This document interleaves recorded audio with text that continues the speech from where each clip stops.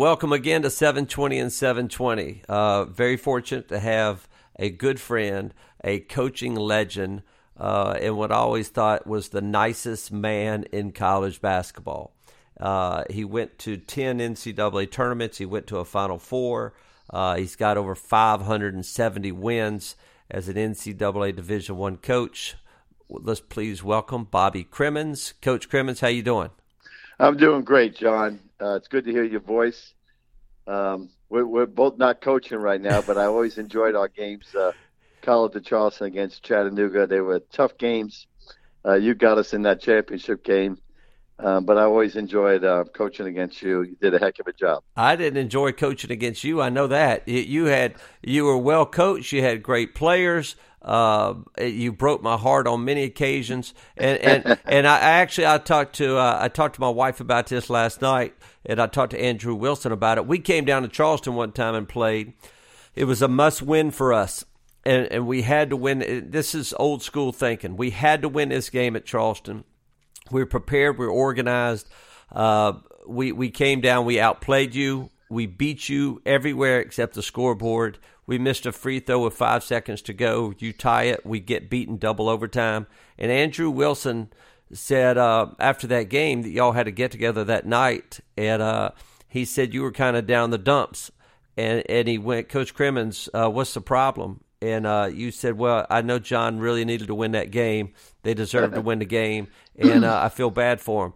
Coach Cremins, that doesn't happen a whole lot in this business, just to be honest. He also said when we beat you to go to the NCAA tournament, you got on the bus and went, man, I'm so happy for John. He gets to go to the NCAA tournament. That doesn't happen. So once again, when I say you're the nicest man in college basketball, I mean it. You always, and I remember you always said, John, call me Bobby. And I'm not calling you Bobby, I'm calling you Coach Cremins because out of respect, what you did for the game and how you did it, and that's what I want to talk about today, Coach. Is there's 1,000 ways to skin a cat, and some guys are X and O guys, some guys are this, and I think it's becoming more important how you did it. And you went to a Final Four, and you had unbelievable success at Georgia Tech in an unbelievable league because you did it your way. And your relationship skills, talk to us about, and this is a very informative podcast. We're trying to help young coaches. So talk to young coaches as you're talking to me about what you did and how you had a chance to have all the success you had. Well, John, first it starts with a few things. First, it starts with the love of the game. And like you, and so many, I had the love of the game. I didn't want to be a coach. I wanted to be a player. But I grew up in New York City, and I was a product of New York schoolyard basketball. And I fell in love with the game early, and I developed a passion for the game of basketball as a player. And that's the next thing. So I had the passion, and then you got to have teachers. You got to have mentors. And my mentor was Frank McGuire. He brought me back as a graduate assistant for South Carolina. And then all of a sudden I had to develop a new passion. I hated giving up the game I loved to play. But that was a smart decision on my part. But I started to fall in love with coaching, the way I found love with playing the game. And it gave me a great, avenue to just continue in the game. And all of a sudden coaching became really, really important to me. And I developed a passion for coaching like I did for playing. So it starts with having a passion for it. You got to work hard. I've been to so many clinics when I was a young coach, the Bobby Knights, the UB Browns, like you have been. And so, John, in answering your question, I think you got to have a passion for the game, and you got to have good mentors. You got to dig in. You got to learn. You got to go to clinics. You got to work at it, just like you did. Well, but Coach Cremins, I'm going to tell you, you don't have the success that you had at Georgia Tech. I mean, nobody's had that success at Georgia Tech. There's been some really good people, but you had unbelievable success. You have had unbelievable success everywhere. Everybody's an X and O guru. Everybody knows the game. But where I thought you were phenomenal is kind of what you had passion for people. You had passion for me, and I was an opposing coach. You had passion for your players that I don't think other people have, just to be honest. And I think that separated you. Can you talk to us about your thinking there and of your own players? Well, John, once I got into coaching, I really felt like my players were an extension of my family. I always felt like a surrogate parent to my players. And I told them that. I said, I know who your real parents are because I recruited you. But I said, I felt like I was their stepdad, their surrogate parent. And I told them, I said, we're going to have a family atmosphere here. And I really tried to have a family atmosphere. Now, John, that doesn't mean it was perfect. I mean, I had to kick kids off the team. I had to dismiss players from our program. But I tried to have a family atmosphere. I truly cared about my players. I loved them. I really did love them. And I tried to, when they went the wrong way, I tried to correct them. And some we did, and some we didn't, John. How did you do that? Think about back at like the College of Charleston. Did you meet with them daily? I mean, I dove into everything that you tried to do. And I heard that you met with your players every day, and you were sincerely interested in how they were doing in their classes and how they were doing in life. That's where I failed late in my career, that I heard that you were the best in the country at. Yeah, I did. I was not a great student at the University of South Carolina. I regretted that, and I wanted to make sure that they didn't make the mistakes I made. I wanted them to do the right things, and I would meet with them, but sometimes, John, I would let them figure it out themselves, and they either figured it out themselves or they didn't make it. I would give them advice, but there's someone, the saying, you could take the horse to the water, but you can't make the horse drink the water. And, a lot of coaches do a lot of things similar, but I truly did care about my players. They were very important to me.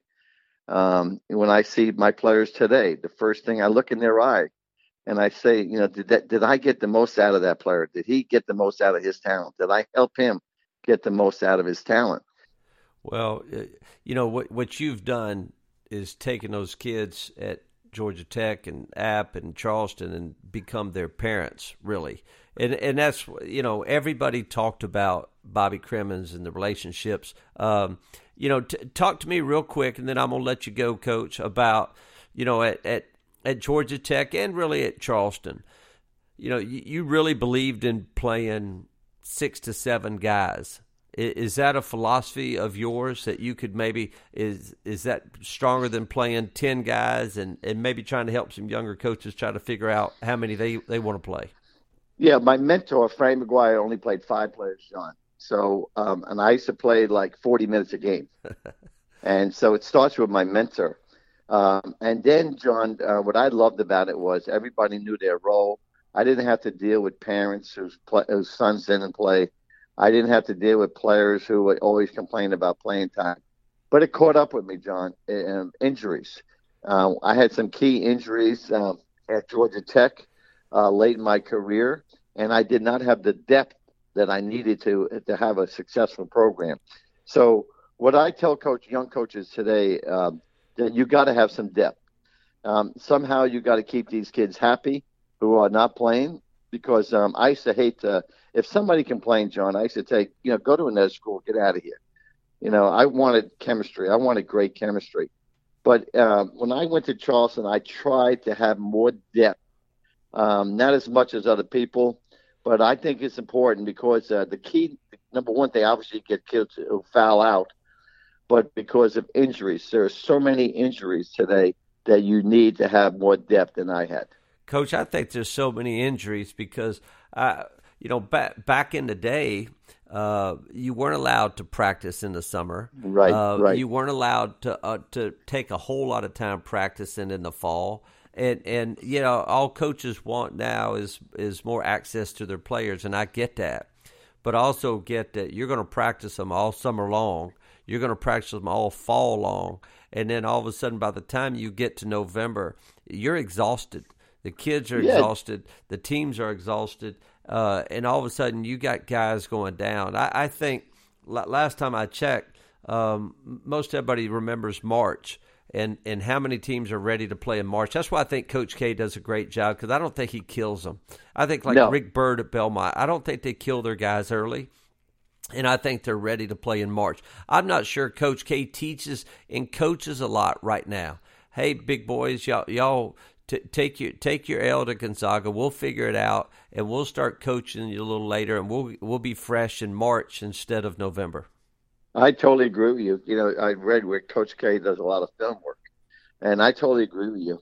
I think the coaches now that it's too much work, and the smart coaches know how to make sure they're ready for March. You know, you got that time to practice. You can't get outworked. That's what coaches do. We work, and you can't get outworked, so you feel guilty if you're not working. And so, that's right. You know, but you got to stay fresh, and you got to stay fresh mentally, and you know, and that's what I think me and you did a poor job of, just to be honest, is me and you did not stay fresh mentally as coaches. You got to find some time for you as a coach to get away. I just read something on Mark Few, turns off his phone and goes and does his own thing and doesn't worry about things. If you don't stay fresh mentally and healthy mentally as a basketball coach, it hurts your team. And I think I hurt my team. And I know you got worn down. It's easy to get worn down, but I think as a coach, you've got to do some things for you. No, it's a great point, John. I tell all these young coaches today, take Sunday off. Don't do anything on Sunday. Go to church. Spend time with your family. You know, you really need that day. Shut the phone off. You mentioned Mark Few. He's a good friend of mine, and you're absolutely right about him. He is so balanced. And you've got to keep things in perspective. And it's so important that you just don't let this game eat you up. And there were times it ate me up, and as you mentioned, it ate you up. And it's a very, very unhealthy situation. And it's a great it's a great thing. You still got relationships with those kids from Appalachian State and from Georgia Tech and from College of Charleston. And they don't remember the W's and L's. They remember the fun times that y'all had, and even the tough times you had. And you laugh about it now. You don't think it's funny at the moment, but you can laugh about it now. Hey, Coach, you're a legend. You're going to be a Hall of Famer. You're probably in multiple Hall of Fames right now, but us in the South, we welcome guys with your kind of accent. And the funny thing is, your guys with your kind of accent, you come down south and you never leave. So that means we got it going on down here, because you know you're in Hilton Head. You ain't never going to leave, right? No, I plan on being here, John. Well, we appreciate Bobby Cremins and appreciate what you did for the game of basketball, because you left your legacy and you left your mark, and you left it for young kids, for young coaches to know that it's just not about the X's and O's. It's about caring for those kids and relationships that you got and loving those players. And I'm going to tell you, your relationships you have with your kids beat us many, many times. And I thought I was an X and O guru. It stands nothing against relationship with kids, because those are the people that play the game. It ain't X and O. It is the Jimmy and the Joes. So Coach Cremins, really appreciate your time. And I thank you for investing in young people. You're most welcome, John. Enjoy talking with you.